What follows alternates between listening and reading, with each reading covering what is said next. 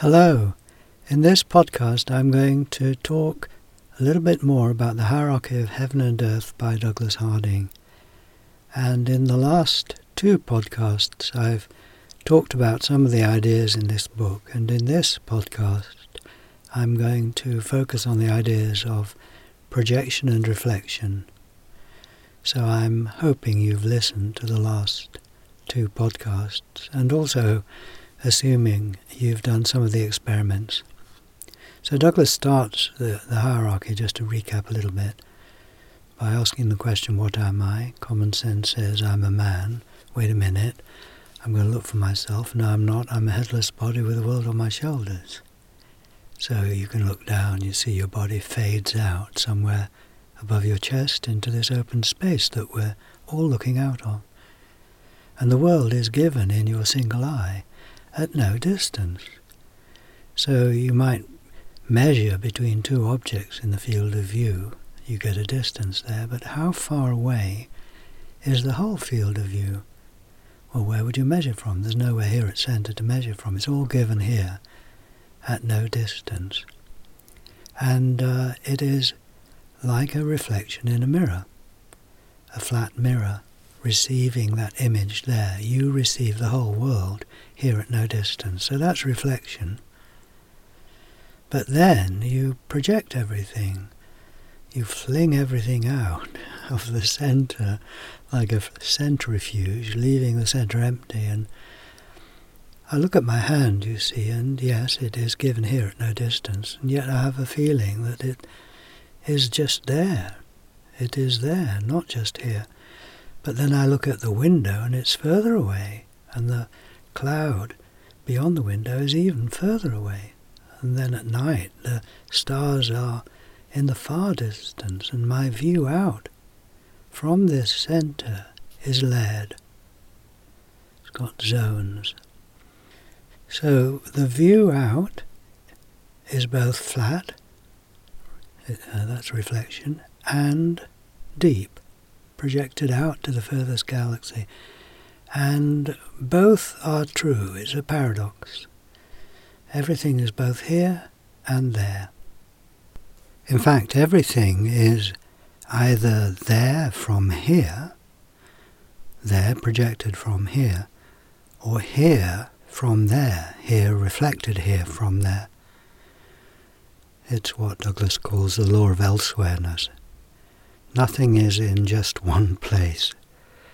I say your head is there, but I go up to it and I lose it. Okay, so this is the view out. But if I'm looking at you, then I see you, given here, but project you back there to, 10 feet away. But you have a centre there, you see. And you're looking out of your centre, and you see Richard at your centre there, reflected there, but you project him back. If you were going to point at Richard, you wouldn't point at your own centre, you'd point over at my centre and say, Richard, you're over there, you're projecting my image back. And this is how we become aware of what we are in the world. You see who you are as a person through the eyes of everyone around you, and then take that on board. And I do the same, obviously. So in this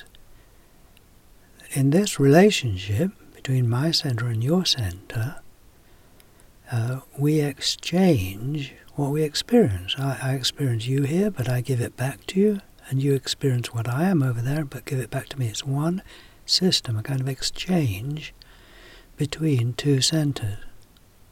And in order to know yourself as a person, you've got to place yourself in my centre or other people's centre, turn around and see yourself from there.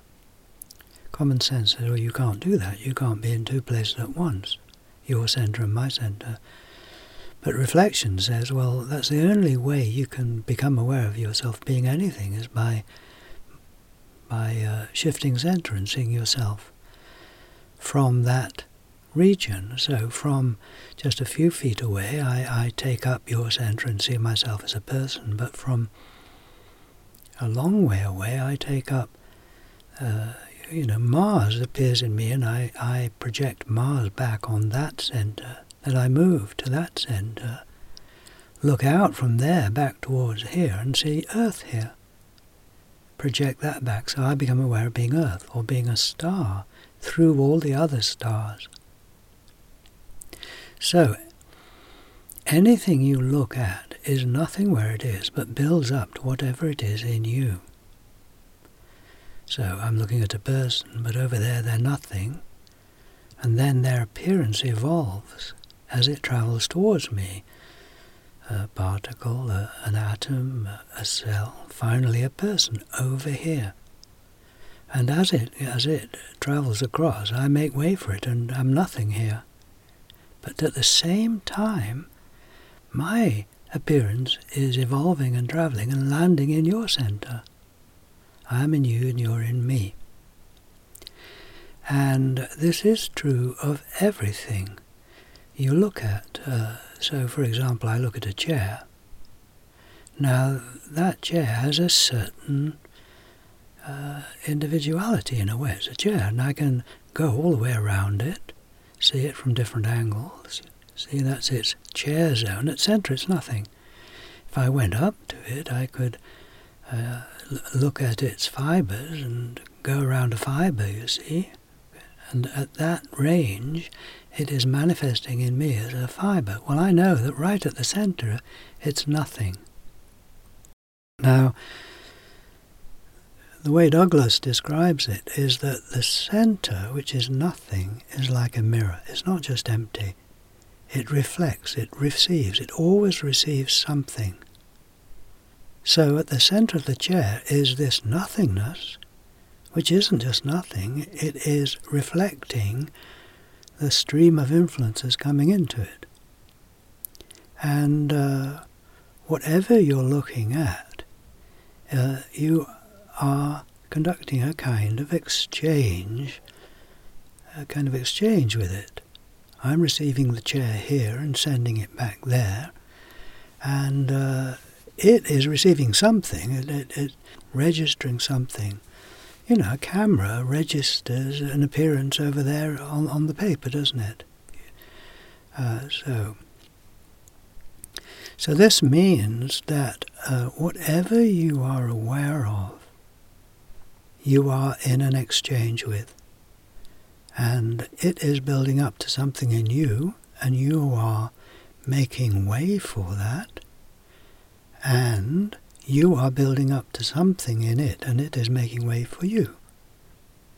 And this is one system with two poles, two centers. And you don't forsake your center for the other center when you go and see yourself from outside. You keep hold of both. I would say I'm primarily at this center, but then I'm forever placing myself at other centers without letting go of this center and seeing myself from there, whether it is as a person or a planet or a cell or whatever. So one of the centers that we place ourselves at is the mirror. And you see, when I put myself in the shoes of my friend and look at myself through her eyes, I see, I'm aware of what she's seeing, but it's all mixed up with memories of me that she might have, or ideas about what I'm going to do, or even influenced by other relationships. It's quite a complicated view of me that I'm not quite sure what's me and what's her. But the mirror is just empty, just glass there, as it were. So when I place myself at that center and become aware of the image given, reflected at that center, the mirror, then it has no complications of, history or anything else. It is just reflecting in the moment what I am. I place myself there, then project that image back on my center, and that's what we do when we do that little experiment with a mirror, where we look in it and pretend to reach in and grab hold of the face and pull it out and flip it the other way around and put it on. That's reflection and projection. with the mirror.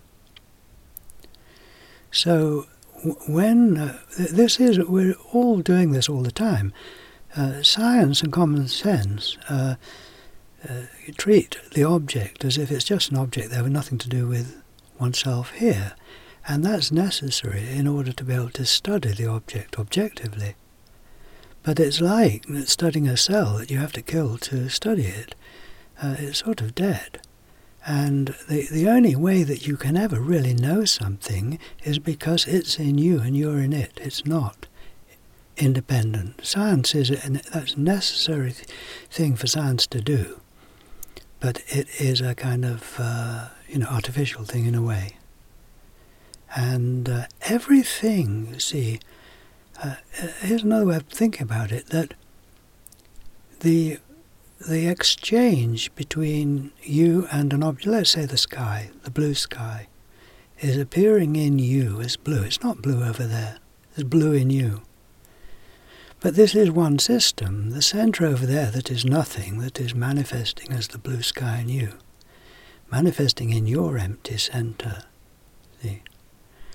This is one system. So it's as if, just as I go out to my friend and see myself from there and become aware of myself and take responsibility for being Richard, so the blue sky comes to me to discover its blueness and to rejoice in its blueness. It's not just me rejoicing, it's the blue sky becoming aware of itself. Because it's not just one pole of the system that owns the contents, it's shared. So everything is eyeing its own appearance in you. Everything is becoming aware of what it is in you. And this is obviously a declaration of the living universe. It's not a dead thing separate from you. Everything you are aware of, you are enjoying an exchange with between these two empty centres, really.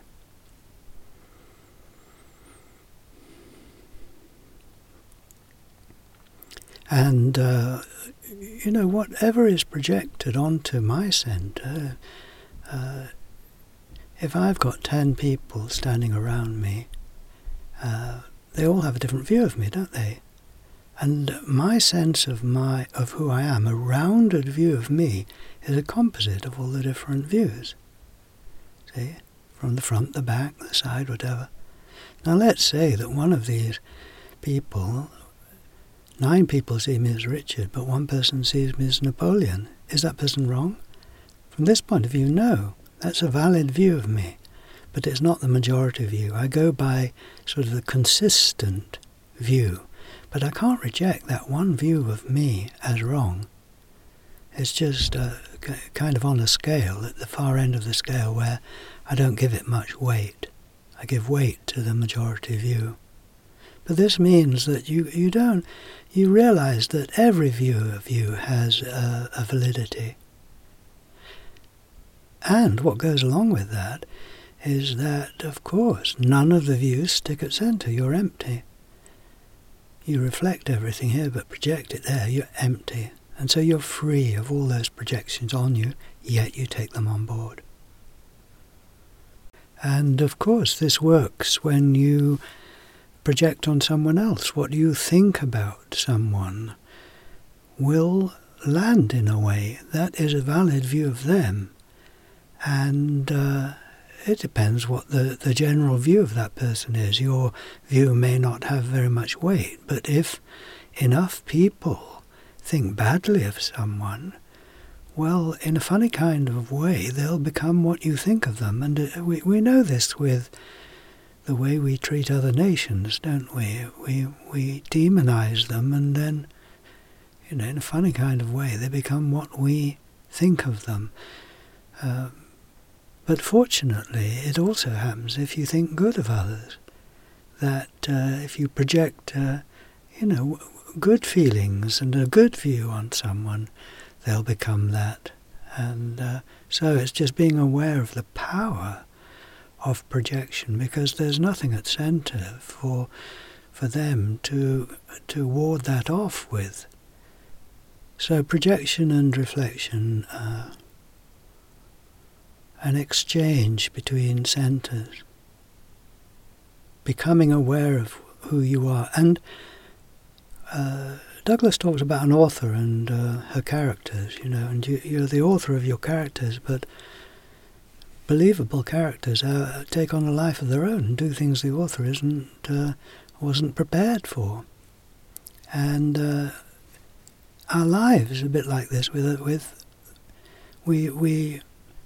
project. We receive the other person here, then we project them back, and we go with them, and we see ourselves from there, and then we see the rest of their lives from there. We enter into that centre and the life they are living there as a genuine life happening over there in that centre, yet in us. So, that's empathy, isn't it? And to be human is to enter into the life of everyone around you, and to be is to enter into every centre that you come across, as it were, whether it's a person or a planet or an animal or a star or a rock. And one has a sense of, the rock is in me, yet I have a sense that the rock knows itself through me. And this ability to shift centre enables one to, in a sense, become the rock and know what it's like to be a rock, or to know what it's like to sway with a branch in the breeze, or to move with a cloud, or to flow as a river, or to fly as a bird. One enters into the life of everything around. And this is by virtue of shifting centre, and not just being in this centre, but placing yourself in any other centre, whilst keeping your hold on this centre at the same time. So projection and reflection, the lifeblood really, going on all the time, everything you are aware of, there is this exchange going on, two-way. Douglas insists on this, it's always two-way. A view in towards a centre is always matched by a view out. And right down at the level of the atom is saying, well, the view out from an electron, you see, there's a view in, some kind of vague view in of an electron, but from its centre it has a view out of the other electrons. Extremely obscure, myopic, short-sighted view, there's hardly anything there at all. But every view in is matched by a view out. Okay, well I hope I've got something across here and haven't completely fried your brain.